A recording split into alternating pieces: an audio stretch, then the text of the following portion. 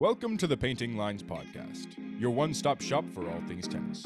Join Erik and Aidan in their discussion for updates on news and pop culture, and from hot takes to betting, they've got you covered. Ready? Play.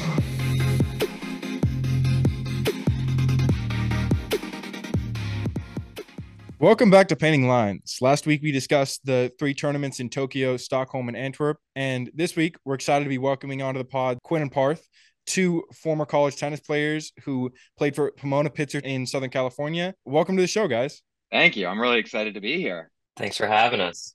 Yeah, just to kick things off, kind of want to give like a little bit of background about you guys and kind of your experience in tennis. So let's just start with you, Quinn. When you were playing junior tennis, like what was your experience as a junior? How young did you start playing, and like what was it like training and traveling to tournaments? Yeah, so I started at I think 8 years old, which I feel like is pretty standard. Maybe I feel like maybe even a little on the later side for most tennis players. And like one day my mom made me go to a tennis lesson, and I was like, I hate this, I don't want to do it. And then I got there, I was like, wow, this is the most fun thing I've ever done. I'm gonna come back every day. Yeah. And just got into it real quick. By the time I was 9, I was like trying to get into tournaments and travel, and I wasn't like particularly good, but I was really into it. And yeah, just started the tournament scene pretty quickly. I was like kind of traveling a little bit more for practice to like sort of play with other juniors and people at my level. And yeah, that whole process was just like a lot of time on the road.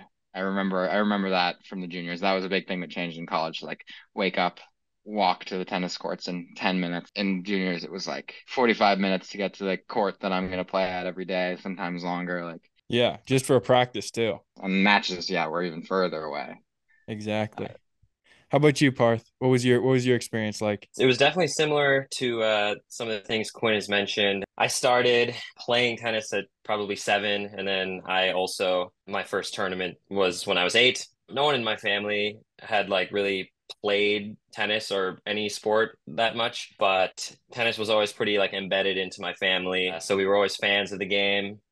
And so my mom just had me try all the sports when I was a kid, and I was pretty terrible at all of them. Luckily, tennis was the one I was least terrible at, and also the one I had the most fun with. So that was going to be the one. So yeah, that just kind of sparked the passion in both me and also kind of my parents as well. They were excited to watch me play, and yeah, shout out to them. They painstakingly drove me to every practice and every match on the weekends. And even if the tournament on a Saturday morning at 8 a.m. is a 3-hour drive away for me to just lose in the first round, like they would do it, and we would do it all over again the next weekend. So definitely lots of time on the road, but I made a lot of good friends that way, Quinn included. We grew up playing matches against each other. So we have a good rivals to friends trope going now. We actually, one of my first matches ever was against you. Wow. That's true. Quinn destroyed me. He kicked my butt. How many times do you think you guys have played each other? We played 4 times in juniors, and Quinn 3 of them. So it's not really a rivalry if one person wins every time. So I might have won 3. I remember the loss very clearly. I think one thing about junior tennis is that it being like an individual sport, it's very intense to have just like kids playing by themselves against other kids who are playing by themselves. So that tends to bring out some unsavory aspects of people's personalities, me included. Like I've been a brat on the court thousands of times, like many a tennis player. But I think luckily one thing that stood out when I played with Quinn is that I didn't want to like tear his head off. He was a good sport, so that was nice. Call a line judge on me? I did call a line judge. That, yeah, like I said, I was a brat. The first match we played, Quinn was just foot fault every serve, and I was like, I can't, I will not stand for this. I was down probably like 6-1, 5 love or something, and I was like, let me turn this match around. I'm gonna get in this guy's head.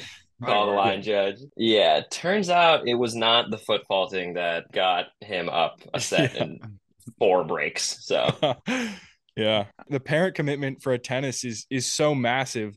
I feel like that's a kind of a theme you see with anybody talking about junior tennis is like the parents have to be all in with it. Yeah. And this is expensive too. It's like, I mean, there's a reason why, the vast majority of successful professional tennis players came from money. It's like really unfortunate reality, but like it requires a ton of time and money and like resources.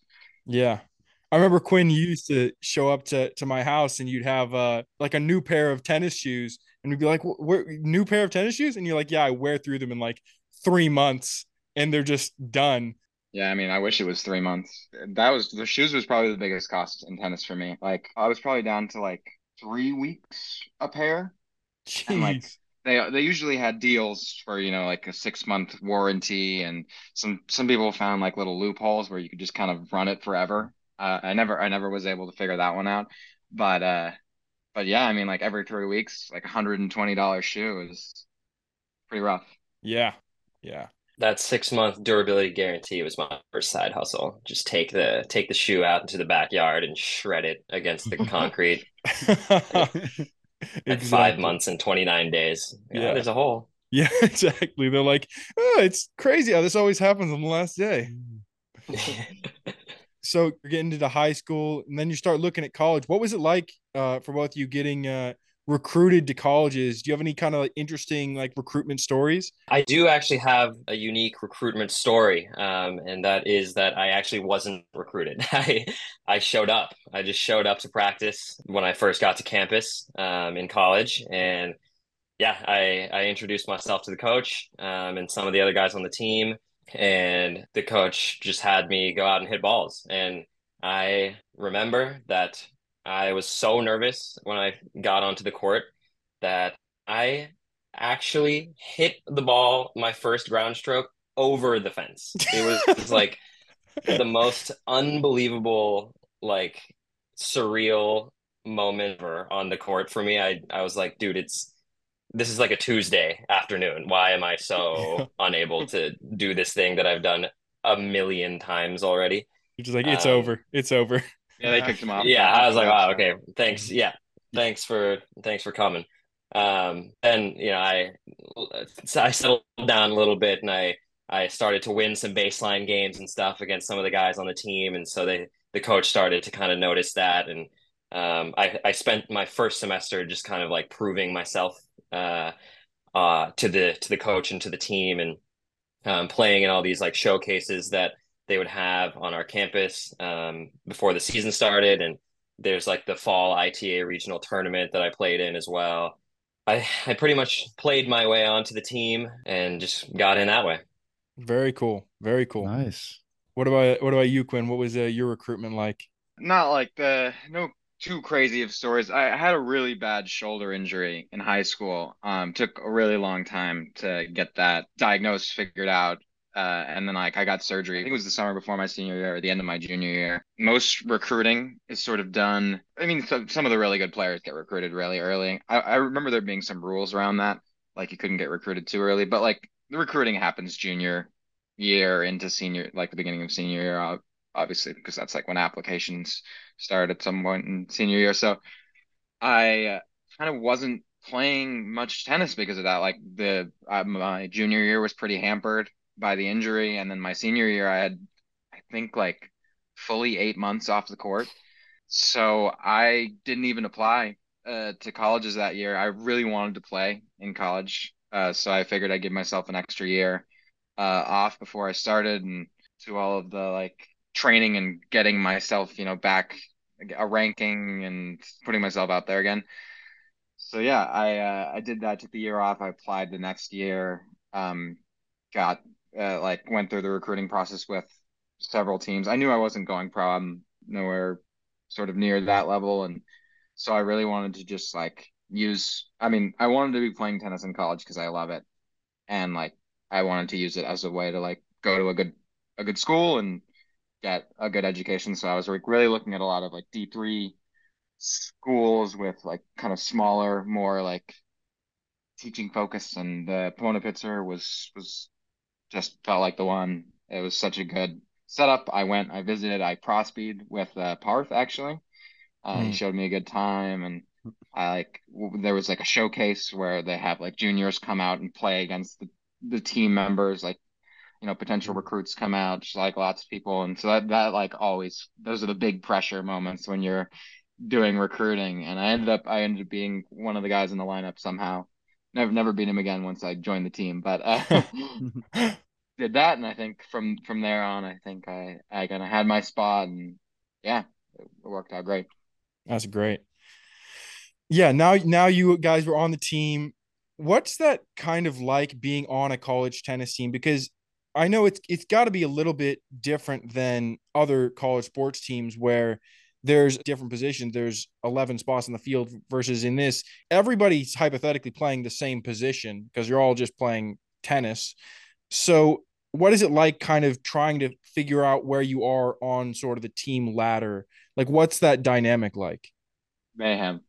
It really just depends on the coach has all the discretion for setting the lineup and deciding how to like judge players.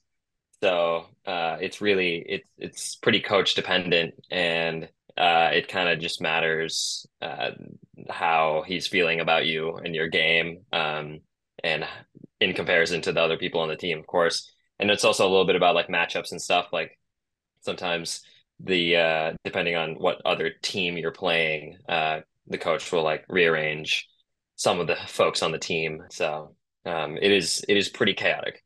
It's definitely not a job that I envy, having to be the one in charge of setting the line. Because I mean, tennis players, you're out there for yourself. Like, I mean, not when you're on the team, like there is a sense of camaraderie, absolutely. But like tennis players, their whole lives, our whole lives, we were just out for ourselves doing this very individual sport. And so there's a lot of big egos, and everybody thinks that they're the best.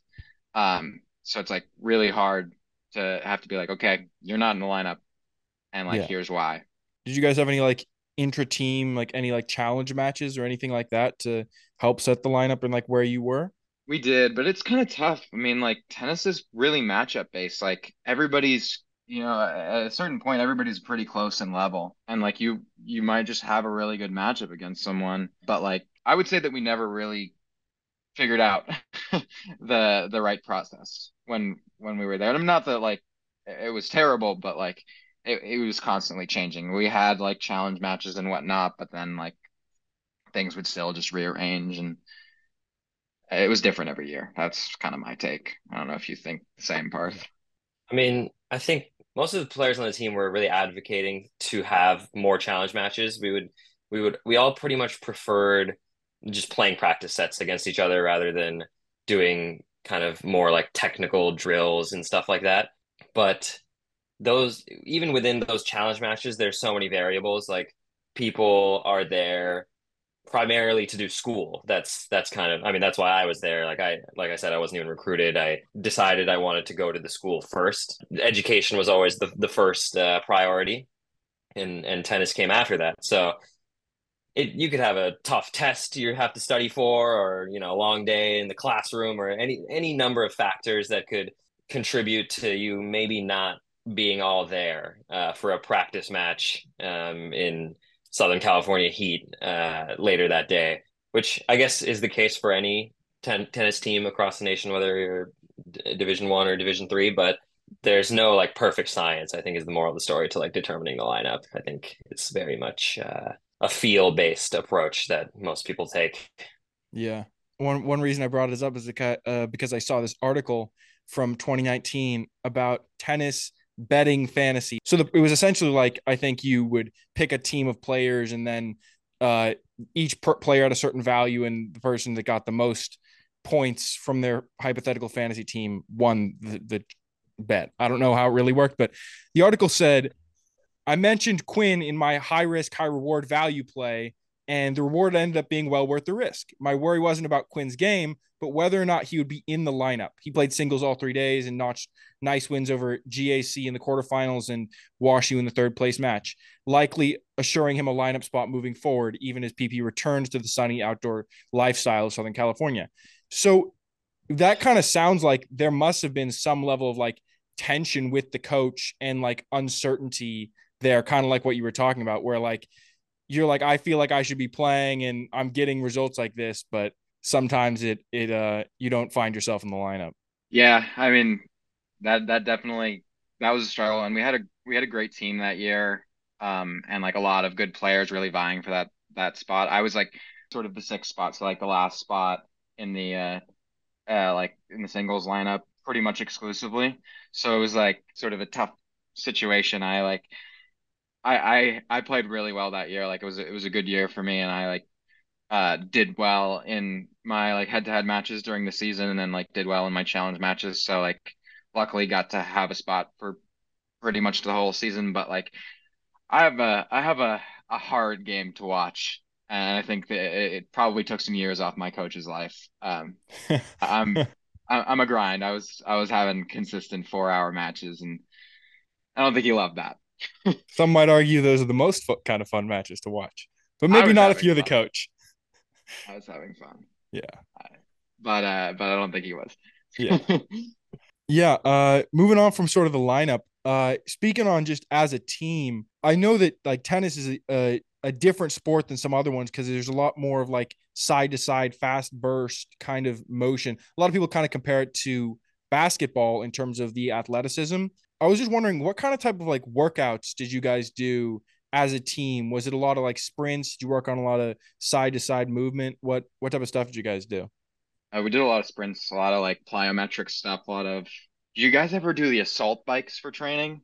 Terrible name for a piece of equipment, but like it felt like it was painful. They're like the like wind resistance, like they have the like fan in them, and they're like an elliptical and bike combination. Yeah, It is you're so pushing at the hard. same time. Yeah. We did those near the end. Our facilities got them near the end of my college time, and we would do for like two or three times a week. We'd do team workouts, and they got so competitive. There was usually like at least three people that would throw up from them. It was so Oh, intense, but it was really fun. Like a lot of stuff like that. always good to get the competitive juices flowing in the workouts. Yeah, it's the only way. That's funny you mentioned throwing up because Aiden and I were talking about when we would push the prowlers in Yeah. football. And yeah, they would set up Oh, trash cans for people when they were done to just go and throw up. And people would be crowding around each trash can, like throwing up on oh top of my each God. other. It was Oh, disgusting. that's So bad. terrible. Sports are crazy, man. Yeah. Yeah. Can't believe people do this. I always felt it was tough because the prowler, they would put like three plates on it. And for someone that weighs 225, it's like, okay, this is a decent amount of weight. But then I'm pushing it and I weigh like 180. I'm like, this is just not fair. That's tough.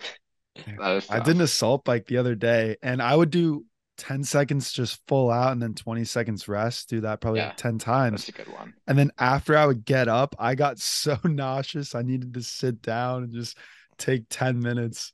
Yeah. It is Yeah, I crazy. It's a crazy the workout. 20 on, 10 off, or 10 off, 20 on, those are the presets, and it's like a 4 minute workout and you're just dead after. It's hmm crazy. Yeah. But I love this question that Aiden brought up about working out because I've been trying to incorporate more of like tennis specific workouts into my regimen because obviously bench pressing, squatting helps in tennis, but big, heavy compound movements don't translate over to the tennis court. Like when I'm out there, before I would feel kind of slow, not light on my feet. And then I started doing more box jumps, more body weighted stuff, more a lot of the ladders too, which I thought were great. And it's obviously helping in the game. A lot of lat stuff like core. No, tennis workouts, they're definitely not the most fun or like No, they're aesthetically pain. pleasing, but they definitely help in the long run. They're very humbling, like Yeah. doing the ladder workouts and like just trying to step over a hurdle that's at waist height and trying to like not move or like not turn your body while you're stepping over it to build the flexibility, things like that. It's a slow process to get good at those things and like kind of unglamorous in some ways. Like jumping rope helps a lot Mhm. to just kind of get light on your feet, like you're saying. So Anything that could get you that explosive first move, or like just like quick feet. I feel like that's it. Mhm. 100%. Who needs arms? Yeah, Exactly. no curls, huh? No curls. no Oh, chance. Nadal's arms are cannons. Yeah. I don't know. I don't know how that happened. He's just a specimen. It's just Yeah, how he he was could. born. Uh-huh. He can wear the cutoffs. I don't know about Zverev though. Zverev wearing the Yeah, tank top on the court. yeah. You're like, what are you showing off, dude? I think the tennis like player archetype is now like lanky and skinny, Mm-hmm. tall, and just flexible. Rafa seems to be an exception to the rule. Alcaraz too. Yeah, Alcaraz is pretty built. There's the exceptions, yeah, but 100% like you like a Sinner or a Zverev type of guy where Yeah, it's long and even lean. even Djokovic is pretty skinny. I feel like he's gotten skinnier over the course of his career, if anything. He He, lost he muscle back when he was like that was one of the things that he did to get better. It's crazy. yeah. Can't even imagine trying to lose muscle. Yeah. He's like, I need to be For me, you weaker. can't. Yeah, you can't lose what you don't have if you're me. So I do not subscribe to that philosophy. Yeah. This is kind of an interesting question, but were you guys able to kind of express your own style out on the court, or did you guys have strict rules with what you're going to wear to practice, what you're going to wear to matches, and everyone on the team had to follow those rules? Or could you kind of stretch them a bit? Matches were strict. We had like a uniform and we like had a few different uniforms and like whoever the captain was would just coordinate, be like, this is what we're all wearing today. Mhm. And someone would always screw it up or forget or hadn't washed their clothes or something and would figure it out. But like, yeah, it was pretty strict during matches. There was no rules in practice. Well, was it just a basic like t-shirt kind of and then shorts, or did you guys have any nice polos or I don't know, different variations of tennis clothes? Yeah, we had a few at the beginning of the season. We would get probably 3 or 4 match shirts, and then maybe 1 or 2 practice shirts. And each year it varied. There were just your average, regular kind of Nike dry fit Mhm. fits, and that would include collared and uncollared shirts. And we would just try to create some sort of combination each day. Our colors are blue, orange, and white. So Mm. The Mets. yeah, basically we are basically the Mets. Um, Yeah, it was pretty much the same. some days we would rock the all blue top and bottom, the blueberry fit. Some days we'll go all white. Some days we'll mix and match. So it was up to the captain. I could never convince the team to get orange shorts. I think it would have been so cool if we were just like traffic cones one Yeah, day. all orange. Like Wow. Orange color fit. No one rush. would do it.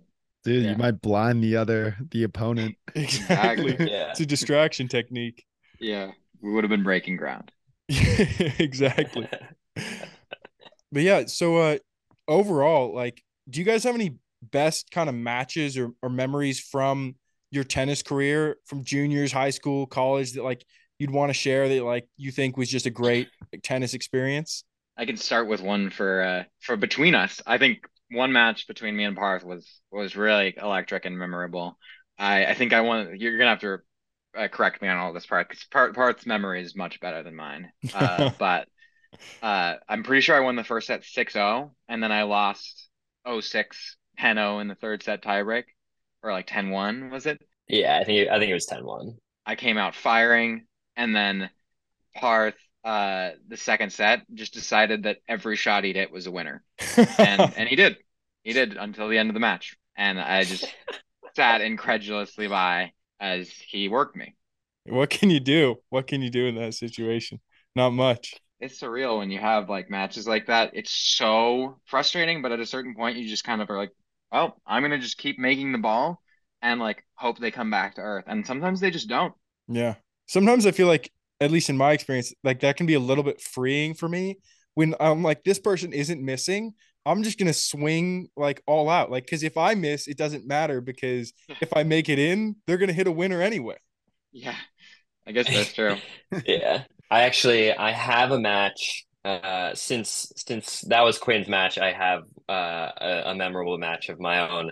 I did not participate in the match by playing, but I was on the court for it. In college tennis, you can have your coach, the assistant coach, and then you can have one other person just kind of roam around the courts and like provide feedback for players during your teammates during changeovers. So oftentimes our third guy would be just like someone on the team. Yeah. Um, and so I was on Quinn's court for this match. I believe it was against the University of Chicago, and it was pretty big match. They were number one in the country at the time, and we were, I don't know, probably like 7 or 8, which is kind of where we would hover. So it was a big match, and we were playing them really tough. I think we might have even gone up 2-1 after doubles, and we just kind of had to maintain the level in singles matches to make the upset. And Quinn was playing six, and this dude that Quinn was playing was on fire. He hit the ball so flat and so accurately off of both sides and was just flying around the court. So I think he won the first set. And Quinn and I were talking on the changeovers, and we were like, yeah, this guy is feeling it right now. You just kind of gotta hunker down and weather the storm. And Quinn, he mentioned that he's kind of a grind. I have never seen somebody just slowly break somebody's spirit just by getting every single ball back. If it's the last thing he did, Quinn was gonna do it. And so was a crazy match. it was crazy. And he eventually chipped away. He snuck out the second set and then pulled it out in three. And it was one of the most exciting times I've had on a tennis court, and I wasn't even playing. It was so cool. Unfortunately, we ended up losing the match overall 5-4, but it was so close. It was so close. We were up 5-4 in the third set. Yeah, we had a match point to win it, and the last match on, like our teammate, he like called the ball out, and then the ref like overruled him. It was a really close call. Who knows? Whatever. It was tight, but it's like, a matter of inches. That was probably the most exciting day of our college tennis, or my college tennis career. That was definitely the best win of my life. I mean, that guy was way better than me, but like they'd been in Chicago playing indoors in the winter, and they, welcome to LA. It was 95 degrees and slower courts outdoors. I was just gonna make the guy play for 4 hours, and luckily he cramped. Yeah. And like I was having the best match of my life also. But yeah, that was awesome. I love that great. match. Yeah, it's a cool story. All right, how about other than matches? How about specific shots that you could just replay over and over in your mind? Like any tweeners, any nice shots that stick out for you? That's a great question. My number one experience in USTA junior tennis matches was always losing the match, and then my opponent's mom coming up to me after and being like, "Great match. Tough loss, but your game is beautiful. Your backhand is gorgeous." I'm like, "Thanks, person.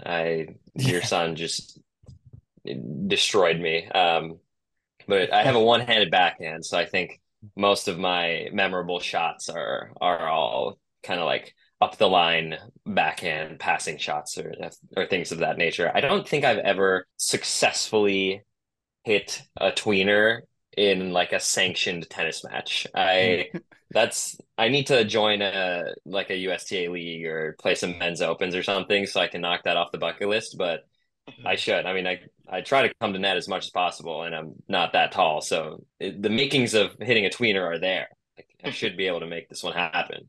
That's a funny one because I used to always come to the net when I was playing, and sometimes someone would feed me like what could be an overhead, and I would just see it and I'd be like, gotta go for the tweener, just because I'm like, you don't always get the opportunity. I think honestly, embarrassingly, in matches, like I still did that. I was like, I'd rather hit a tweener than an overhead sometimes. Yeah. Like in real ass college matches, like I don't know. But Yeah. I have a vague memory of like an actual Parth like shot moment, and I'm gonna butcher this, so Parth, you're gonna have to correct me. That we played the like doubles classic in San Diego, and were you playing like UCLA team? Like We played USC's two doubles team. Yeah. Jake Devine and Logan Smith, I think. oh yeah, They're and pretty good. They both had ATP rankings. So, yeah. what am I doing on this court right now? Parth was playing that, and I think you like won your first service game, or at least you were like winning the first few points on your service game. And like one of my teammates, I think I was on a different court playing, and one of our teammates came over to me and was like, I think these guys have never seen this slow of serves before, and they just didn't know what to do. Like, damn, he's throwing shade at Parth, but that's pretty hilarious. I mean, Classic I'm in the change up. same boat. Hitting him with the change it up. was true. It was true. I got him with the off speed. Works every time. Exactly. That was sort of tongue in cheek. Parth had the most beautiful game. I'm not supposed to say this in front of Parth because he's a Nadal fan, but his game looks like Fed's. It's just so smooth, and he is a very, very good shot maker. That one-handed backhand, I those times when you're trying it out in practice and you get a nice one, I can only imagine like just how nice it must feel when it's practiced and you just catch it correctly and you just pass the guy and you're like, yeah, I'm the best in the world. Dude, it's probably like a drug. It's just addicting, man. Once you hit it once, you can't get enough. Yeah, I would not recommend, if there are any kids out there listening to this, stick to two hands. It's not worth it. It feels great, looks great. It doesn't function great, and it could also be a product of just like me as a player. But I think on things like serve returns and if you're on defense on a deep in the ad side, like you generally want that second hand to help you get the ball back over. I'm super surprised by like how enduring one-handers have been in the pro game. Like I know that like it's a lot less than, way back in the day, but like there's still so many great players with one-handers. Yeah. Federer probably helped that because people were like, this Yeah. guy looks sick. I'm going to do that. Yeah. All right, I got a fun question for you though. Out of, let's say, Stefanos Tsitsipas, Stan Wawrinka, and Dominic Thiem, who do you think has the best one-handed backhand? I think it's got to be Stan. Yeah, I mean Okay. his backhand was, I think, better than his forehand for a while, right? Yeah. It was a tried and true weapon. It was. I feel like his backhand was one of the best backhands on tour, including the two-handed backhand players. It was a tried and true weapon, and obviously it worked out for him. I think he was one of the best shots on tour. Yeah, Yeah. but Thiem is an honorable mention for sure. I think his Mhm. backhand is just electric. Tsitsipas, I would say, is maybe not quite on that level. I think it's a uh, pretty glaring weakness in his game. I think people are starting to pick on it more and more, which that may help him in the long run. I remember Federer, when he was coming up on tour, would say that he credits people picking on his backhand as the reason why it got to the level that it did eventually. So maybe that's in his future, but I think as of now, Stan and Thiem have got him beat. Mm. Hmm. Did you guys have a player that you looked up to as a child that you tried to model your game after? Yeah. I was a Djokovic guy growing up. I was a huge fan, thought he was amazing. And like I still think I mean, obviously he's the best player of all time, like on the men's side at least. And I really looked up to the way he played tennis and his game. I don't understand to this day how he loses points. Like I'm always like whenever he loses points, he's the only player I've ever seen where I'm like surprised. I'm like, how did that happen? Did he just like take a nap? Like the Gojo match in the was it Gojo in the US Open where he just like took a nap for the first two sets? No, that was No, Laszlo. Jerry, yeah. Yeah, that's right. That's funny. I should have known when you were alluding to it earlier, where you said you're a grinder, you put on 4-hour matches, you get everything back. Yeah, I mean I don't think I definitely couldn't compare my game to Djokovic. We're not playing the same sport, but I certainly looked up to him growing up, at least as a player. What about you, Parth? My tennis fandom, a lot of it in the beginning was pretty derived from my parents. I mean, my parents are immigrants, so they came here and they're like, American sports are awesome, so we like American tennis players. So we were big Sampras Agassi people when I was a small kid, and then Roddick came up, and we were big fans of his. Um, and towards the end of Agassi's career, he just kept getting beat by Fed, and so we were sort of planted the seed of not being a Federer fan in the beginning, and then Mm. this guy from Spain showed up and really took it to him, and he was exciting and wore capri pants and had long hair and big old muscles. So he was an exciting guy to watch. And so from then on, I became the world's biggest Rafa Nadal fan. And so that carries on to this day. I'm sad to hear that it's coming to an end in a year or so, but it's been quite a journey watching him play and being his fan. So Yeah. I think we've all been pretty lucky to have all three of them, plus some extracurriculars like Murray and Delpo and Wawrinka. So it was a pretty cool time to grow up and watch tennis, no doubt about it. 100%. For sure. So this question kind of it popped in my head when you were talking about Nadal, and I was just thinking clay, different surfaces. When you guys would play other schools or have other tournaments, were they only on hard court, or would you guys play on other surfaces? I can't remember ever playing on another surface in an official match, right, Parth? Like it was all hardcore, right?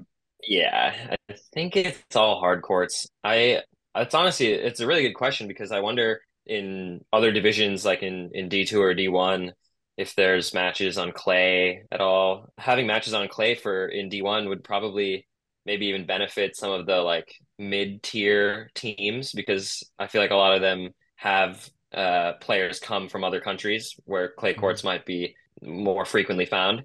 So maybe that could even the playing field. I think there should be play in American college tennis. I think that would probably set players up for success on the pro tour if they want to go that route after. I mean, we saw this year Ben Shelton played his first tennis match on clay. That's Yeah. and he had been on tour for like a year and he had played tennis obviously his whole life.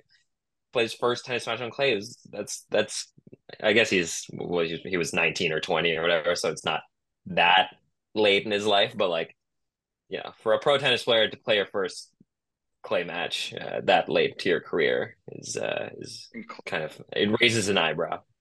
Clay is like a skill too. It's like it's different and it's really hard. There's a reason why Americans suck on clay, at least usually for the first half of their career and usually for a lot of it. It's like it's a hard skill to pick up. I mean, I don't have it, but like when Parth and I played on clay the other day, it's like it's difficult.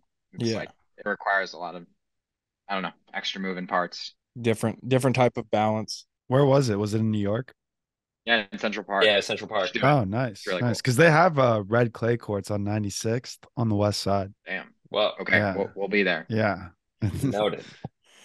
Just Yeah. get there early. We 6 a.m. we've been kind of we've been doing a tennis tour of New York. We played at the USTA National Tennis Center, like where they have the US Open. We just went online, booked a court. So that was a pretty cool experience. Played at Central Park. Good tennis bucket list items. We played in Cancun at the Rafa Nadal Academy this summer. So we've been making the rounds. That's awesome. Even in Mallorca, I've seen so many pictures on Yeah. Instagram of just these amazing tennis courts overlooking a fantastic view of the ocean or in the middle of a jungle. I'm like, dude, why can't I just travel the world playing tennis? The dream job for me has got to be a computer science teacher at the Rafa Nadal Tennis Academy, and then I can just hit balls after class every day. Yeah. That'd be Yeah, Rafa, if you're that'd be listening, awesome. hire us. Yeah. Yeah, I'll send you my resume. Yeah. Alrighty, Erik, you want to hop into this last question before we get into kind of perspective stuff? Definitely. So, do you guys have any advice for younger players who are looking to get recruited and are maybe a little lost or looking for something that they could do? If you guys have any, piece of advice for them. I think it really I don't have too much perspective on the like truly elite junior level, but I think for me, just when I was playing junior tennis every weekend and practice after school every day and things like that, a lot of it felt very high stakes and like there was just like so much riding on it. Like when I was a junior, I of course wanted to play in college and like wanted to win enough matches and get the ranking high enough and get my name out there. But it wasn't always possible. Like not my results weren't always good enough for that. But that added to the pressure while I was playing these matches. I was like, it's like I'm on the cusp of being able to play in college. I hope I can do it. And so it felt like there was a lot of pressure. And I think I wish that I had a little bit more balance in terms of just like perspective on how to go about it in kind of a more thoughtful way. And playing tennis, because making sure that I was playing tennis because it was like fun and good for me, and not kind of being more of like a mental burden of sorts. And so I think my main advice is just other than like obviously like train and make sure you're playing good tennis and winning matches, of course. Have some balance. Find maybe even play another sport for fun. Yeah, just kind of have that balance in life to not get burnt out. That's always so tough in tennis. I feel like, yeah, it's like, I mean, just we talk about it so much. It's like the one-on-one nature. You're the only one out there, and as a kid, that's just so overwhelming. So I feel like having other outlets and understanding that there's more to life, and these moments that suck and are really hard are just going to pass is like probably really important for the mental health and the tennis game. Like I think when you can take a little of the pressure off, like you're going to have way better results. My thoughts are, don't be afraid to lose getting better.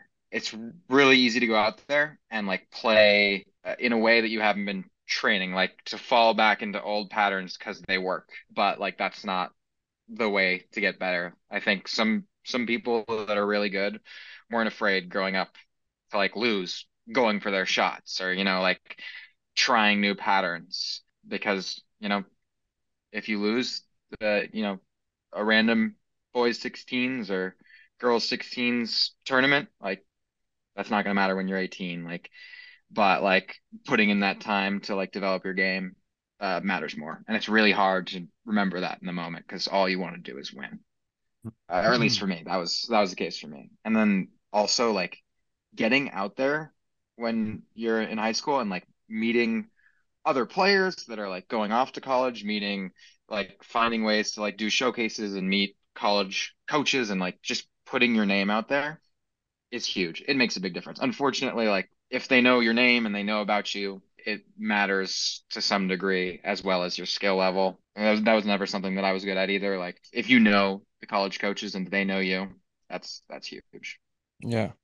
Cool. Thanks, guys. Both great thoughts. But yeah, so now obviously we know who you guys are, and our audience does too. So I wanted to hear some of your guys' perspectives on just like the current situation in tennis. I know you guys both tennis fans still, so just wanted to bring up some ideas. There are some popular topics that are going on right now and some of our favorites to talk about. So I just wanted to bring those up, and just want to kick it off with Ben Shelton. Ooh. This guy's like almost seen as right now as like the savior of American tennis. He's the next guy. He started off the year so hot at the Australian Open, shot up so far, had that long kind of cold streak that got kicked off by going on and playing on clay, which he'd never really played on before. But then obviously comes back, US Open, massive run, wins in Tokyo last week, and now he's in like the top 15 in the world. What are your guys' thoughts on him? What do you think about him right now? What's going on, and what's he's going to be seeing in the future? Parth, lead us off. You got lots of good stuff, I'm sure. Clearly a pretty meteoric rise for him. I remember last year at around this time, I saw him. Quinn and I went to the finals of my hometown challenger, the Tiburon Challenger, and we saw him lose in that match. And it was very clear that he was just like oozing talent, and as soon as it all kind of clicked, he was going to pop off after that. And that's essentially what happened. He had already kind of made some noise prior to that match. I think he beat Rude last year in Cincinnati. That was kind of his burst onto the scene moment. And then he like lost in the first round of the US Open, but it was in 5 sets. So he was like making some noise, still playing challengers, lost that final. It was clear that the trajectory was going upwards. And I was pretty surprised by the run in Australia. I I was mostly surprised by his fitness level because he played a bunch of like long 5 setters in that tournament, and it was obviously in Australia where it's super hot, and he was super resilient and just hanging in there and made it to the quarters. So that was a great run, and then he kind of fell back down to earth a little bit, obviously, like you were saying, but. I think what his game tells me is that getting free points on serve is a way to just get into the top 20 of the men's game. Like he saves himself so much trouble and he gets out of trouble so often with just gigantic serves.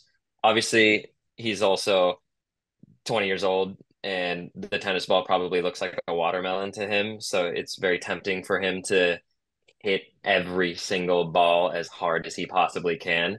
So that leads to some ill-advised decisions on court. But I mean, he's Showtime. I like that he like kind of plays tennis like it's a performance. He like caters to the crowd. It's similar to how Tiafoe plays as well. Like he'll like really engage the crowd with not only just like in between points with the reactions, but like the game, the play style that he has. Like you can see sometimes he'll go for the Showtime shot, and I think everyone in the building, including him, knows that it's ill advised, but he'll just do it, and Yeah. you love to see it. And so far, it's served him well. Like I think that's probably maybe the balance that he is needed to like not get burnt out and like figure out how to be a pro properly when it's like really hard on tour and things like that. And maybe it's his release to just like hit a ridiculous forehand up the line at 105 miles when he had the whole open court to hit into and he didn't have to play with such low margin.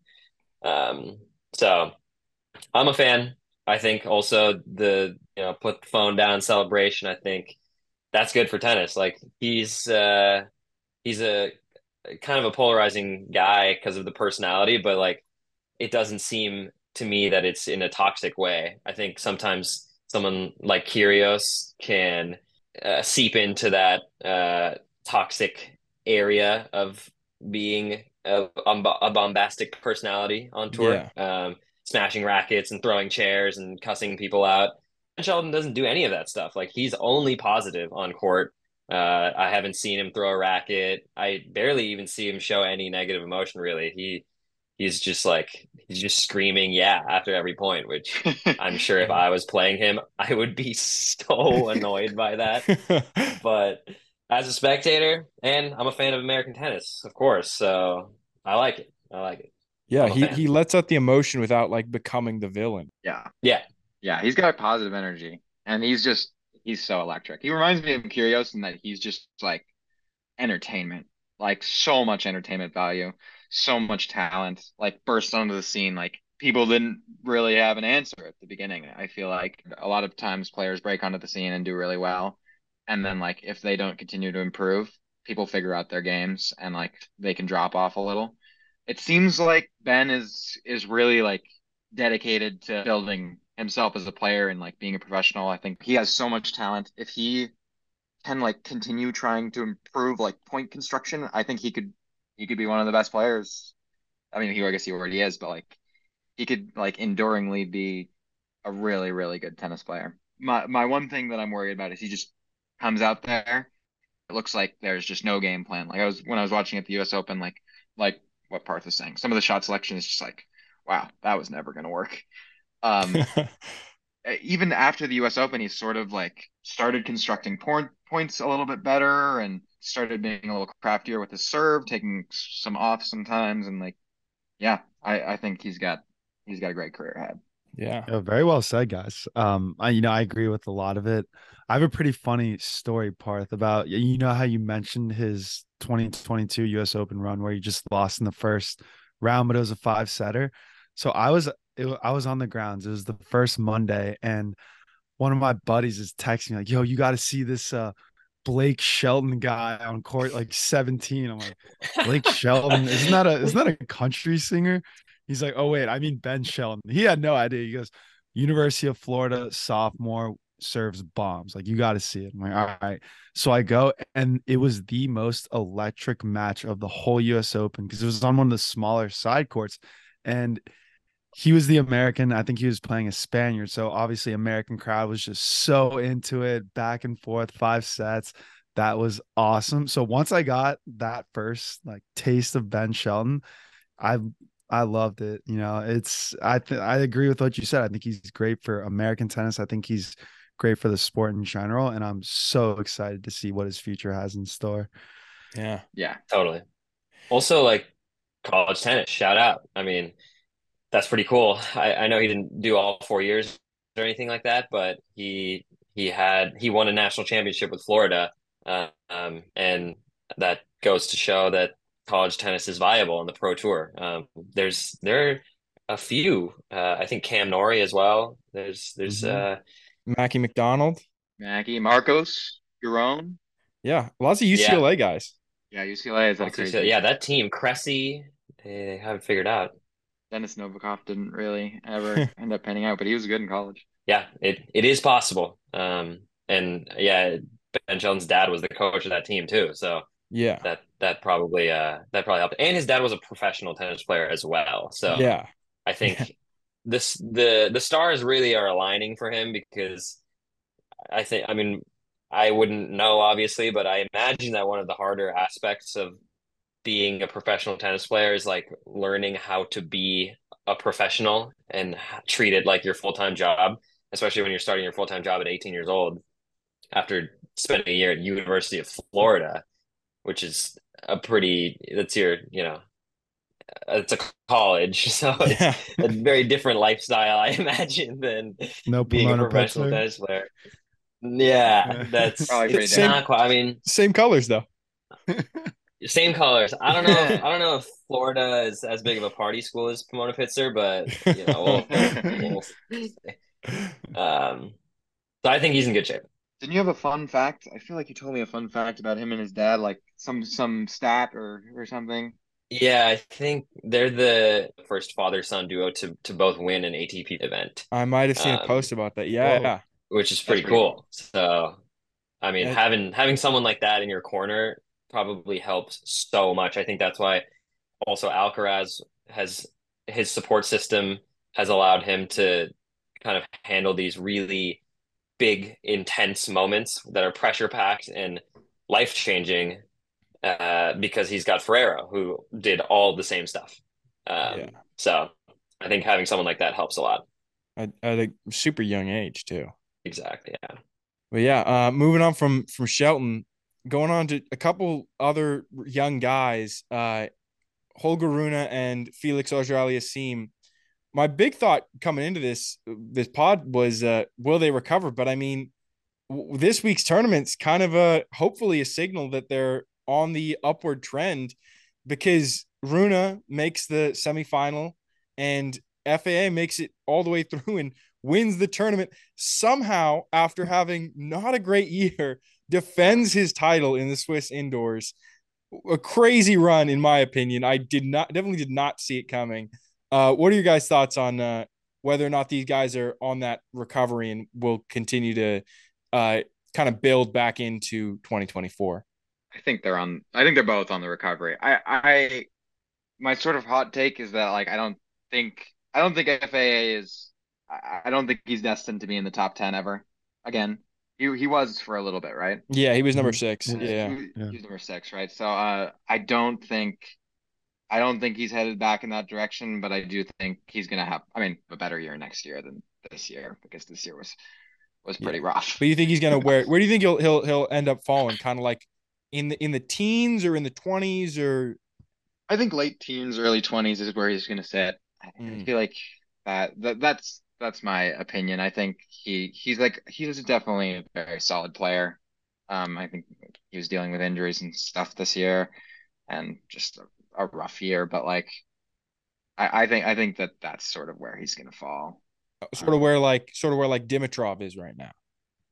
yeah, well, Dimitrov, I'm really bullish on Dimitrov right now. He's playing really well. Yeah. He has been playing very well recently. What about you, Parth? What do you think?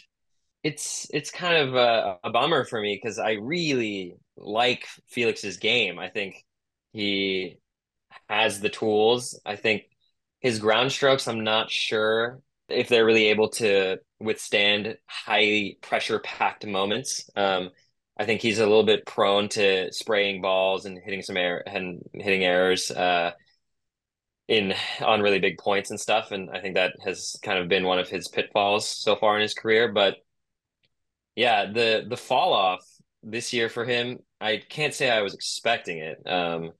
It happened what it felt like it happened pretty suddenly. I thought he was gonna do all right after he won Basel last year. I thought, I mean, and he had a good year in the slams last year as well. He took Rafa to 5 in the French, and he beat Zverev in Wimbledon, I think. And so he was, the trajectory was looking good.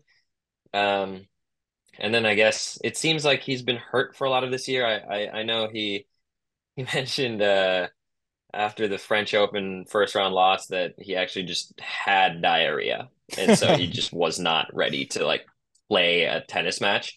Yeah. And I guess it's just been a litany of injuries since that point. And it could be attributed to kind of what Quinn was saying as well of people figure out people's games.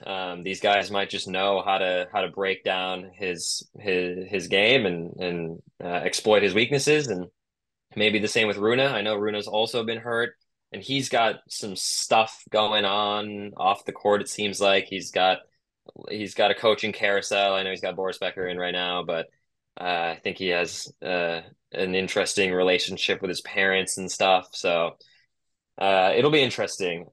I think luckily they're both super young, and I'm sure they'll be fine. I can see them both being top 10 players, but I think the top 10 is also going to be kind of a revolving door as well, because we were so spoiled with the consistency of these guys in the top 10 over the last 15, 20 years. I think it's just going to be the Wild West for a little while, and Rune and Felix are no exceptions. There'll be some mainstays like the Medvedevs and the Alcarazes, of course, and Djokovic is a cyborg. He's going to play forever. But after that, it's really just anyone. I mean, Taylor Fritz was 5 in the world last year, and it just look at, you know, it's very hit or miss with these guys lately. Looks like Sinner is on the come up, so we'll see. Yeah. I think that's definitely true. I think not even just with the big three, but also you had guys like Songa, guys like Ferrer, guys like Berdych, who were all kind of just mainstays, just sitting in the top 10, kind of just holding those top 8 spots. And maybe a guy would sneak into like the 9 or 10 spot, but like you had guys that were just holding those top spots for a long time. So yeah, I think it'll be interesting to see how that revolving door kind of goes. But what were your thoughts on those tournaments overall? Because obviously, kind of recently, we've seen a lot more upsets where a guy that wasn't a top seed makes it through, makes a deeper run, and then all of a sudden we get these tournaments. And I think in both quarterfinals, it was like maybe one seed had lost out of the top 8. I watched the final today. That was exciting. Or sorry, the final of, I guess we watched both, but the final of Vienna I thought was awesome. They had that one 20-minute game. That was crazy. And I think that just kind of destroyed Medvedev. It seems like, I mean, serving a game for 20 minutes. I just don't know how you come back from that deep. Like, I mean, it was an over 3 hour match, I think, or roughly 3 hour match. So like you're, 2.5 hours ish into the match, into like the end of the long season. Everybody's like, I feel like every year at the end of the season, it's kind of a shit show. Everybody's struggling after just a crazy long season. So I imagine he's exhausted, has to serve 20 minutes, and then I guess that was the end of it. Although he did break back right after. That was pretty crazy. But that was a really good match. Sinner looks great. 100%. Yeah, that was a great match. It was pretty funny because the announcer actually compared it to a war of attrition. Like these two are just battling each other. The points were so long and drawn out. Like you said, the games were extremely long. It was a battle. I felt bad watching. Yeah. What did he say? He said beautiful brutality. I was like, ooh, that's a weird quote. Fair. Yeah. I was pleasantly surprised to see Tsitsipas string some wins together. I know he's been kind of a one or two and done the last few tournaments, and he made a deep run. He made the semis, but again, I think there's obviously levels to the game. So I think Medvedev is currently on a different level than Tsitsipas right now. Medvedev is pretty in form versus Tsitsipas that isn't. But I did think that it was interesting in that match. I saw that uh, Tsitsipas started the match to serve, and he served and volleyed 5 straight points to start the match. And I loved that. I loved the idea of just like giving this guy a different look and just like trying stuff out. That was always the most frustrating thing watching folks like Andy Murray or Gail Monfils just, or even like some, I don't know, Gilles Simon, just these like grinder types of players. Just try something different. Try taking someone by surprise. You guys are all so talented. You guys hit millions of tennis balls every year. I'm pretty sure you can win some easy points by trying something like serve and volleying. I think that's what I'll talk about it more in my match of the week, but I like that out of Ben Shelton as well. I saw him chip and charge a little bit on the Sinner serve, which was super sick.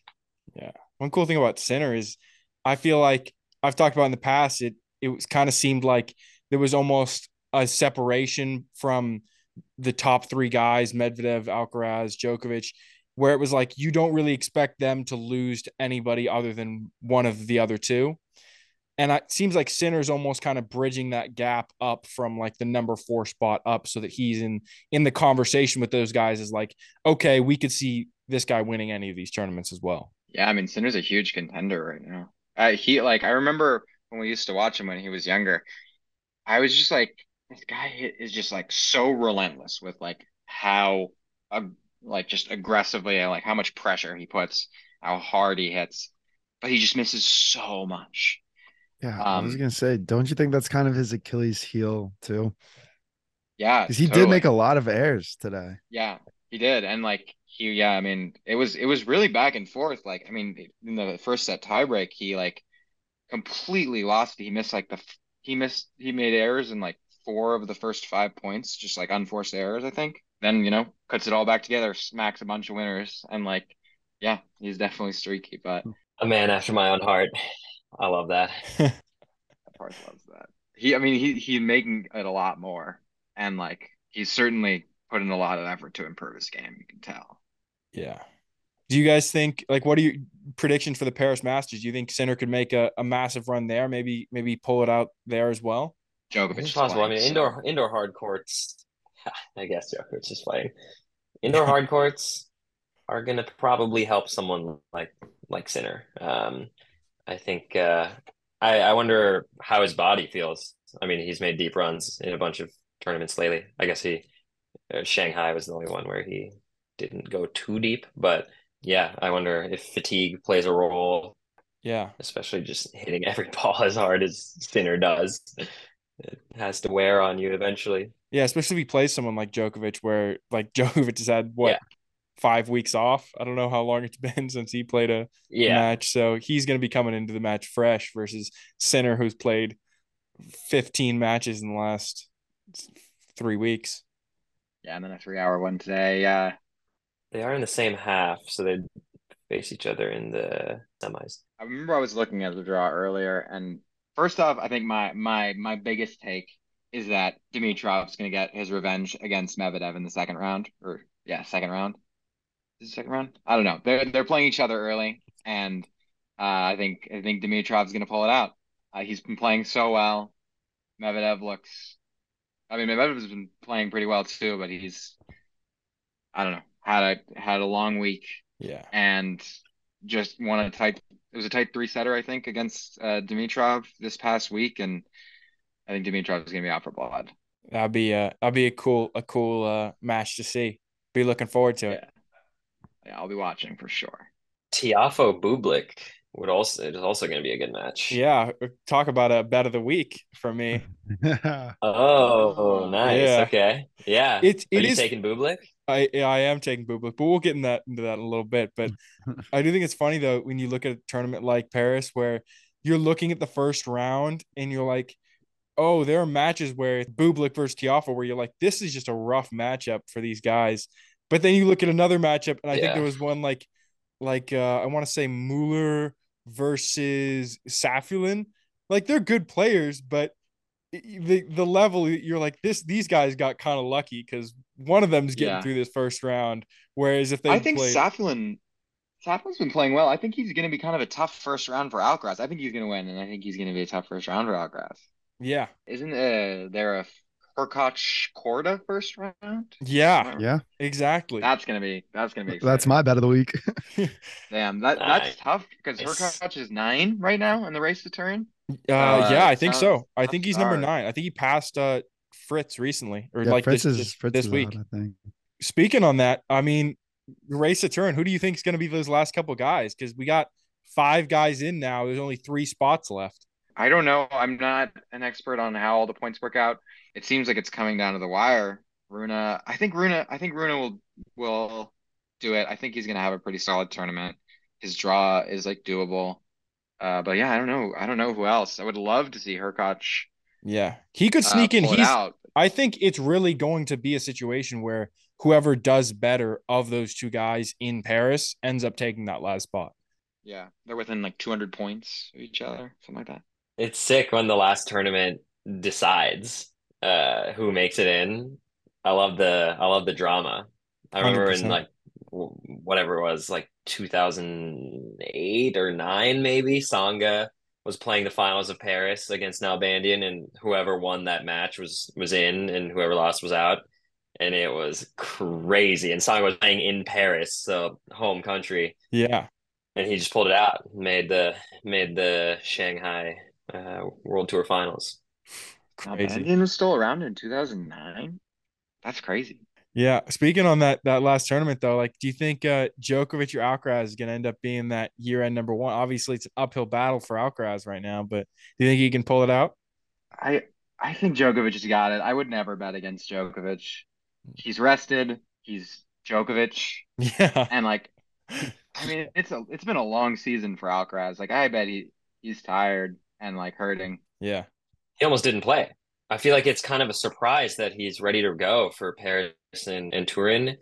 I just saw his like post on Instagram about how the message was basically saying, "Surprise, I'm back." Yeah. Uh, and so I guess he is playing, but we'll see. I think it does seem like he's hit a bit of a fatigue wall this year, which I don't blame him because my God, he's Yeah. played a lot of intense, mentally and physically taxing matches this year. So Yeah. Long season. I think the thing about it too for Alcaraz is like I think there was almost a level of he came back because he was injured at the beginning of the year and he was like, I have to make up for lost time.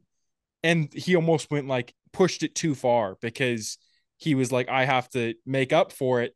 But then he went almost harder than he would have if he had started the year at a normal pace. I feel like that happens a lot too. Like with the younger players, they tend to like sort of overexpose themselves, like kind of play themselves into the ground, and then like as they get older, they like learn how to pare that back. I feel like that's a pretty common theme.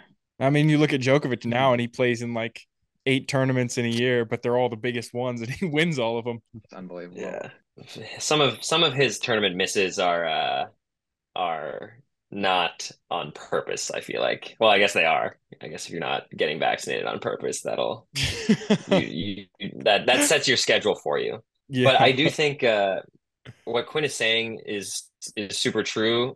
I think that's at least in my opinion, I think that's why Dominic Thiem is kind of washed right now. He played so many tournaments for like a stretch of 4 or 5 years in the beginning of his career. He was playing every week for so long, and now he has no wrists. So I can't help but think that may have contributed to the downfall. I know he's kind of slowly making his way back up, but I mean it remains to be seen if he's going to return to the elite level he was at. Yeah.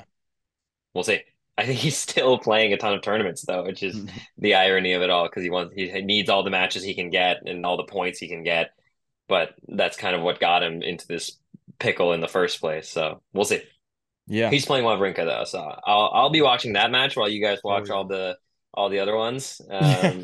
I'll stick to my one-handed backhand brothers, and Exactly. then I'll just stop watching the tournament.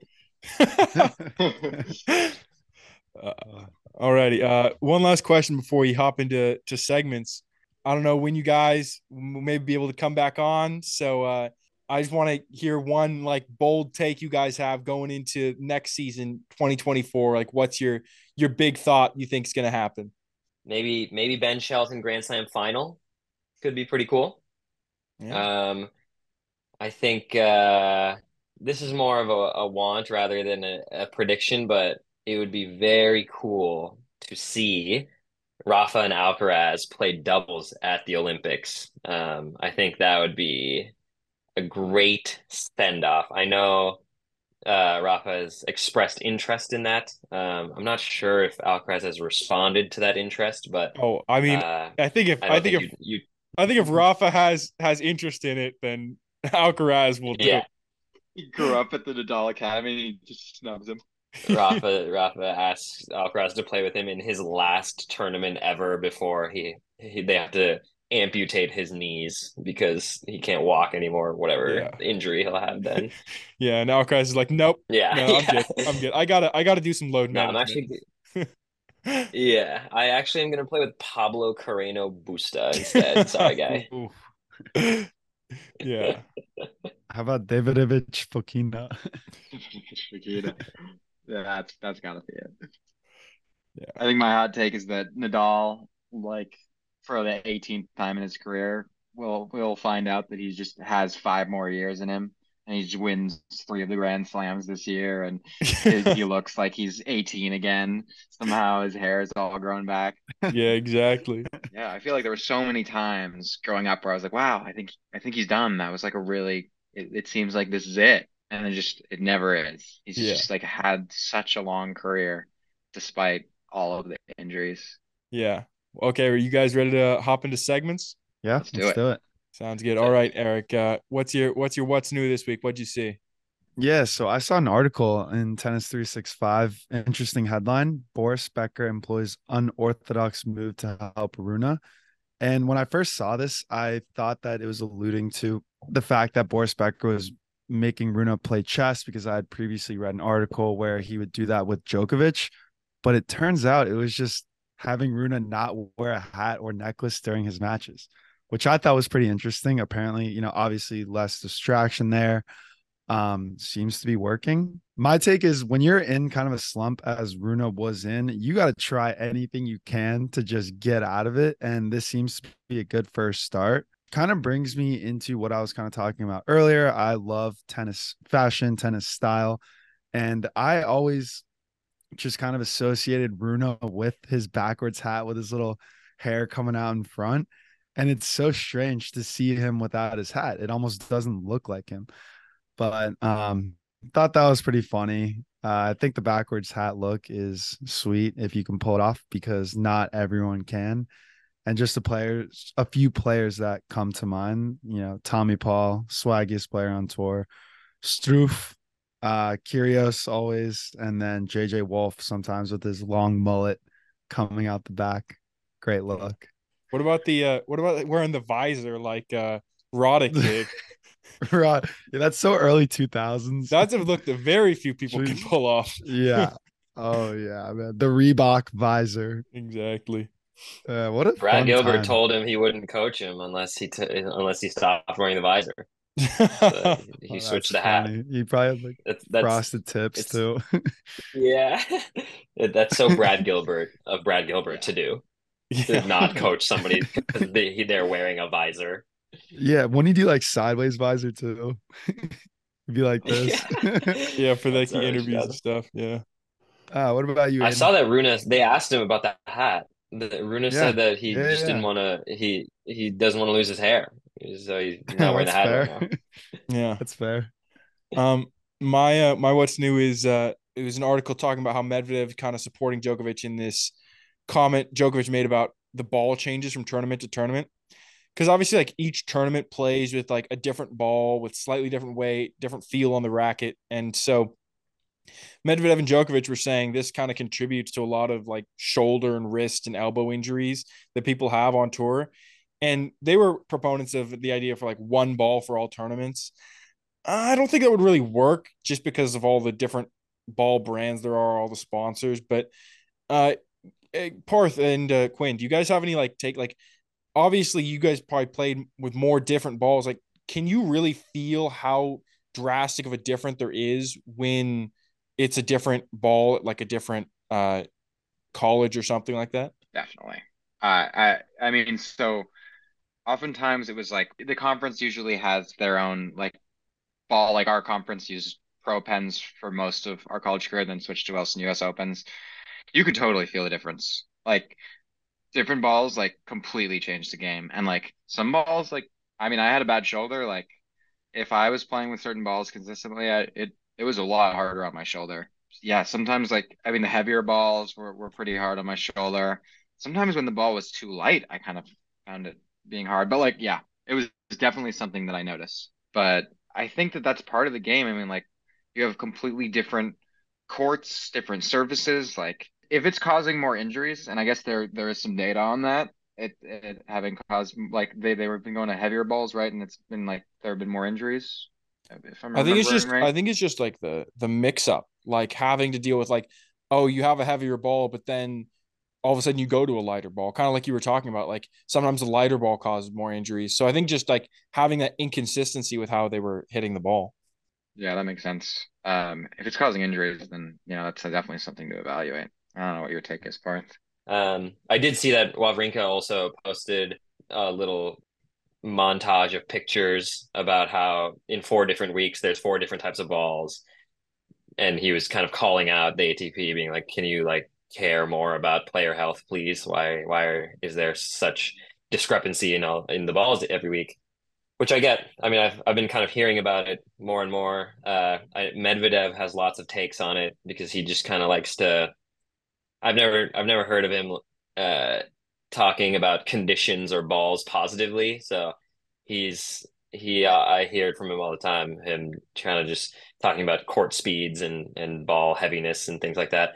But I think a lot of the speculation I've seen online, and I could reasonably believe it, that they are trying to make these balls heavier and the courts slower and more homogeneous speed wise because they want to prolong points and make it more of a spectator sport. And these pros are bashing these ground strokes all the time, and that will probably shorten points to a degree that the ATP probably doesn't want. And so I guess they're trying out heavier balls and slower courts. So obviously we don't want that to come at the cost of player health. So hopefully they can find some middle ground. I'm sure once more players start speaking up about it, that will probably change things. Yeah, 100%.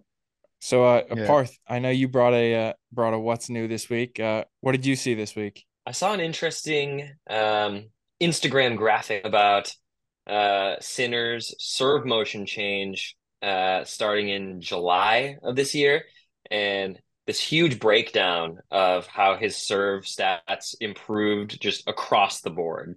Just like first serve percentage in, first serve percentage points won, uh, double fault percent decrease, free points, aces, all the good stuff that you want your serve to do. It seems like he improved on all of them after a subtle but pretty meaningful change to the serve motion. It I think he went from serving with more of a form stance when he was tossing the ball up to uh, tossing the ball up and then bringing his right foot up to close to the baseline alongside his left to kind of form a more like pin style of serve motion. And Yeah. it seems to have helped him a lot. I think what you're saying of him kind of being that bridge now between the top three guys and everyone else. I think him doing that and getting a lot of free points is helping him a lot, because if you get free points and you're Sinner, that obviously makes you less prone to hitting errors and getting tired and things like that. So um, it seems to be paying dividends. I mean, he got a win over Alcaraz, which is pretty cool. Got a Yeah. title today, so I thought that was interesting. And then the only other thing I that was of note for me was reading about the WTA finals in Cancun and how like the stadium court is not finished and they're not letting the players practice on it. there's only another practice court that players can practice on. There's only one stringer at the facility, which is just that's tough to hear. You don't want that to be the Yeah. case. You'd think they'd be prepared like a little bit before. Exactly.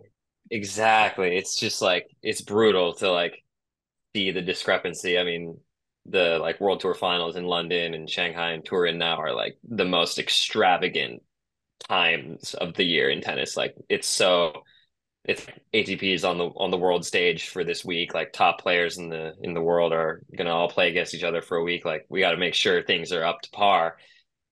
Seems to not be the case for the WTA so far, which is tough. I hope that changes. I mean, at least as far as women's sports goes, like women's tennis players are like the marquee women's athletes a lot of the time. Like they're amongst the highest paid, and like it's one of the only sports where like the men play alongside the women at these facilities and like at the same time and stuff. So hope they can figure that out. 100%. Yeah, no, that's definitely a couple big things to note. The center serve thing, I didn't know that would make that big of an impact, but it's cool to see that it has. Also, the Brooksby doping suspension. Yeah, I mean, I that was something that Parth and I have been talking about lately. That's tough. I mean, it's like 18 months, I think. It's like pretty tough early in the career. And I think you guys talked about it a while back when it was first coming up on the podcast. I think I remember that a Yeah, little while ago. And yeah, it's tough. Like I don't know what it's like. I remember my coach growing up, he like had been on the tour and he said that it was pretty intense with the drug testing, and like they would just like show up at like random times as a surprise and you just like had to be ready and do it. So like I don't know. It's possible. I don't think yeah, I'm not sure what the situation is with like missing drug tests, whether it really was an accident. yeah. But that sucks. 100%. I mean, I saw based on what I read about it was that like two of them he was like these were my fault. I take the blame for those. But then like one of them it was like he was there for the entire time they said they were going to be there, and then he left or something and they called and were like we're coming to do this test, and they said that he wasn't checked into his room or something like that, and there was all this confusion about it. And if you were gonna admit that the other two were your fault, like, and he has this like reasonable sounding story about this third one, it seems kind of crazy they would suspend him for so long. But I guess that's just how it goes. Yeah, it's tough. Yeah. Clearly not HGH. Yeah. Maybe he's just gonna come back though, like Jari after his suspension, Oh just yeah. break back into the top 20 out of Yeah. nowhere. Could be. Yeah. I remember seeing him play because he's from NorCal, like us, and I remember seeing him play when he was like 11. I was in the 16s or 18s, I can't remember. I think it was the 18s actually, and he was playing in the 18s. Oh Uh, my God. he was the 16s, but I thought it was the 18s. And the number one in NorCal, Victor Pham, was playing against him, and it was so electric. I mean, Victor beat him 1-1. But like I was watching this match, and I'm like, this guy is smaller than the tennis racket, and this guy he's playing is so good. Like I played him before, he just hits the crap out of the ball. And this little kid is just getting everything back. Has like the ugliest strokes, like Yeah. can barely hold the racket, but like just everything comes back. They're having like 30, 40 ball rallies. And it was just so fun. I forgot about all of my like tennis stuff. I just sat there and just was mesmerized by the match. But yeah, I don't know. It was cool, watching him come on to the scene. Would be cool to see him back. Yeah. Yeah, they're like asking, they're like, has this person checked in yet? You're like just sitting watching this match. Yeah. Sorry, I don't need to play anymore. Exactly. All righty, you ready to hop into bet of the week? Yeah, let's do it. So I am taking Herkoch plus 105 over Korda. I'm a little surprised that Herkoch has positive odds here. I don't Insane. really understand it. So I jumped all over it. Obviously, he's up 2-1 head to head against Korda. He's been in two finals the last 2 weeks. I don't really understand it, but hey, I'm not complaining. I feel like the odds are going to change once we get closer to the match Tuesday morning. So another thing I did want to say too, I had Medvedev winning today, so I lost that bet, but I did hit a pretty sweet prop, over 10.5 games in the first set. I don't know why, but I went for it because I looked at each of their previous matches, and the last three were 12 games. So I figured, I don't know, I'm going to try it. Why not? Put a little money in, and of course that one hit. So kind of made up for the Medvedev loss. Nice. I'm going with Bublik plus 115 over Tiafo, like we kind of talked about. Obviously, I mean, Bublik just won that tournament in Antwerp, but last time I took him, it didn't pay off because he lost to Rude in the first round. But it was a good match overall. I think he's been playing pretty well, and I think Tiafoe's been a little mediocre since the U.S. Open. He lost to Sonigo and Karatsev, who are good players, but not at the top level, the same level as I think Bublik is. And his other matches he's played, he beat Monfils, and he had a walkover against Dan Evans when he was down 1-4. So I'm like, that's just a little bit of a stroke of luck for him. But I think Bublik can get it done. Yeah, looks like we're going anti-American this week. Yeah. The opposite of some of our Short other the weeks. American. Yeah. Yeah. All right, cool. How about match of the week? My match of the week was Stricker beating Rude 6-4, 3-6, 7-6. It was a close match, but I kind of wanted to bring it up because we have some good tennis players on this week, and I wanted to talk about a strategy aspect because based on what I was seeing in the match, like it seemed like Rude was finding a lot of success just as long as he just kept the ball deep and kind of pushed Stricker back off the baseline. Because when Stricker was able to be close up on the baseline, he was able to inject a ton of pace, especially on his backhand, which was really impressive. He would step into that backhand and just smack winners with it. So I wanted to know, like, based on like your guys' perspective, how difficult is it to employ even a simple strategy like just put the ball deep when you're at someone's level like a Rude? Because obviously he's an excellent player. It seems like it wouldn't be that tough of a strategy, but sometimes I guess you're not able to pull it off. Yeah, I think hitting the ball deep is hard. Yeah. When you're playing something at your level, like keeping the ball deep is like that's almost always the strategy. Unless you're like a Monfils and you like to just kind of like toss one short in the middle, let them be on offense so that you can like show off that you're an insane athlete and crazy defender and shot maker. But like most people, the goal is to just hit as deep as you can. Like it's really overwhelming when people can consistently hit deep, like no matter what the strategy aside from that is. Yeah, I'm not surprised that was Rude's strategy, but I am surprised that he was having a tough time employing it because I feel like he's notorious for just having a margin of error over the net and putting air under the ball with a lot of spin, which theoretically should give you what you need to get the ball deep in the court. But maybe, yeah, just wasn't feeling it that day. I know Stricker has a big game. He has pretty flat strokes, so maybe Rude was having a hard time picking the ball up in the fast indoor hard court and getting it deep enough. I think Rude needs to be more aggressive, if anything. I think he's a big boy. He should be able to slap some forehands every now and again. He had, in my opinion, I think he's a little too conservative at times, but it's served him reasonably well despite his ups and downs throughout the last few Yeah. years. But yeah. One thing I've actually seen that was talking about Rude was like, and it's kind of true, is that he plays so well on clay, and then you expect that from him on all the other surfaces. And it's like you get flashes of it, but when he's on clay, it's just another level, and you just don't see it when he's on hard court. Totally. Yeah. Yeah. Hopefully, he can get back to that level of playing in the U.S. Open final at some point. It's crazy. He still made a slam final, and he might not Yeah. make the World Tour finals. Oh, Still, yeah. Insane. not inconceivable. Yeah, dude, talk about a fall from grace. But yeah, my match of the week was Shevchenko upsetting Fritz, 6-7, 7-6, 7-6. I haven't seen a 3-set tiebreaker match in a while, so this one stuck out to me. And unfortunately, Fritz blew another match here. He had a few match points that he just couldn't capitalize on. And this is kind of what we brought up earlier in the year, Aidan, break match points. So Shevchenko was serving, and I don't know if it's different having a break match point versus match points, if they should be counted differently. I don't know. Yeah. But overall, this, super long, drawn out points. Shevchenko just basically defended and let Fritz make the errors. I thought Fritz could have been more aggressive.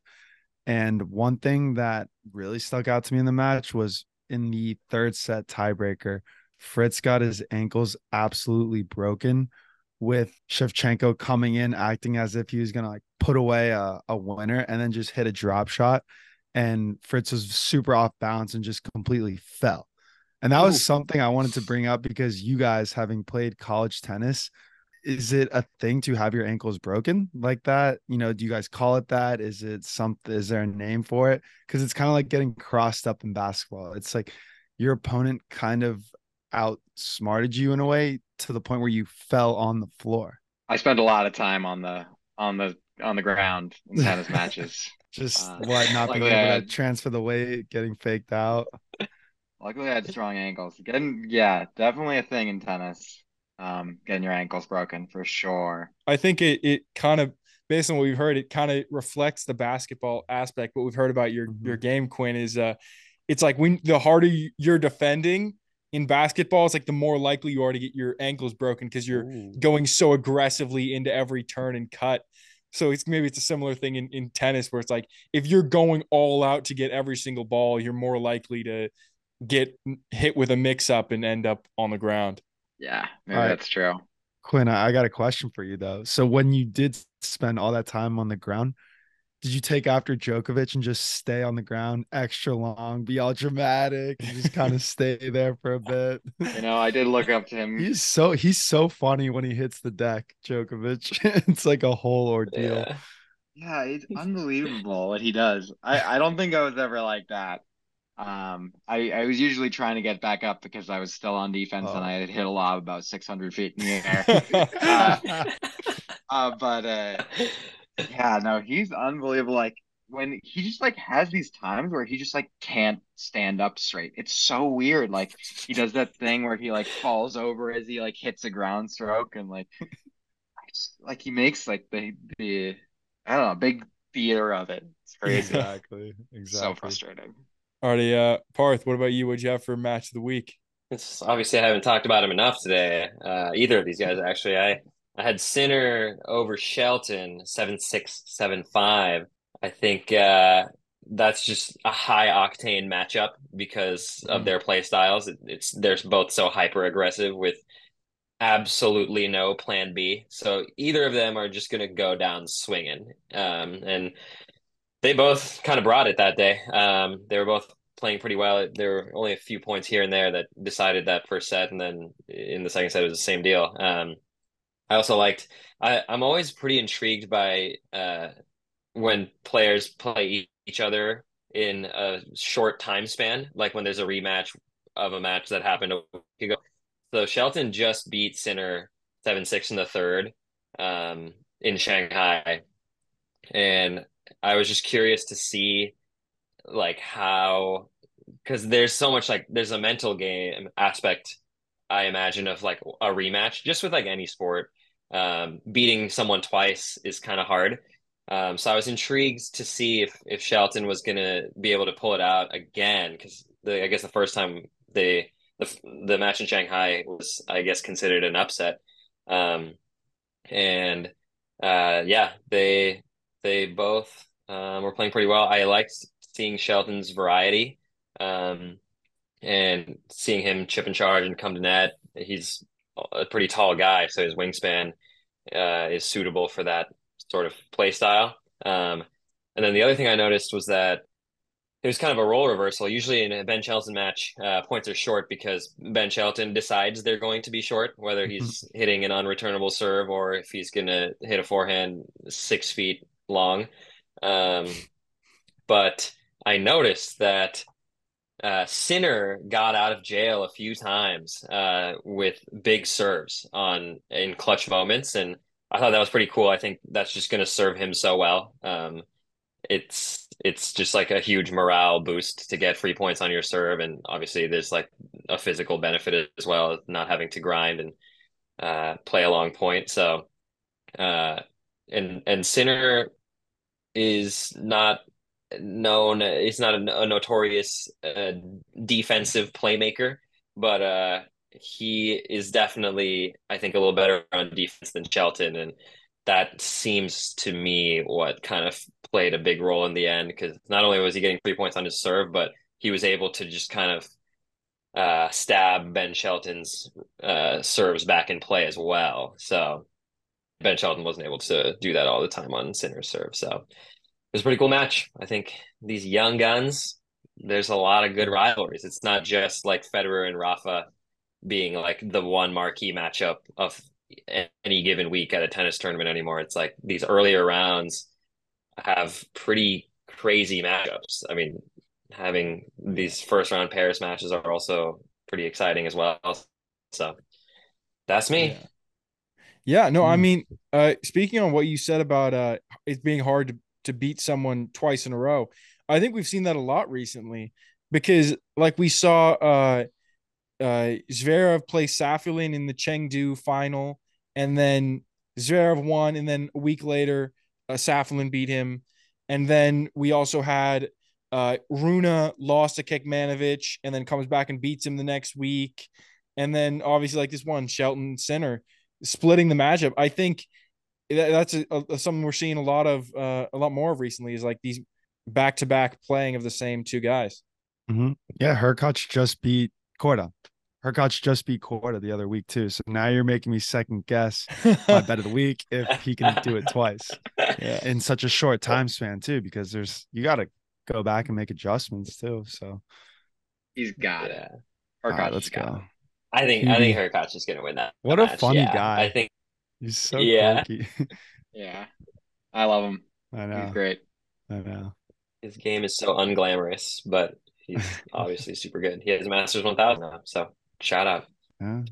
It's tough to beat someone twice in a row unless you're Novak versus Gail Monfils. Then you're just unbeatable. Yeah. Or what was it? Federer versus Ferrer. Yeah. Yep. All right, Quinn, Parth, thanks for coming on. I really enjoyed this discussion, super insightful. And if the people want to find you, where can they follow you on social media? I can be found at Parth_Vader on Instagram. If anyone wants to chat about tennis with me, let me know. I'm always open. If anyone wants the most biased Rafa content they've ever seen ever, I'm your guy. Let's go. I know we have a lot of Rafa fans. All right. How about you, Quinn? I'm off the grid, so don't reach out. Nice. But if you do want to get a hold of me, you can get a hold of me through Parth at Parth Vader on Instagram. All right, guys. Thanks. Have a great rest of your week. Thank you guys so much. Thank you. Love being on the pod. Thanks so much. All right, and that's the show. If you're not already subscribed, go ahead and hit that subscribe button. You can find us on Instagram, TikTok, YouTube at Painting Lines Podcast.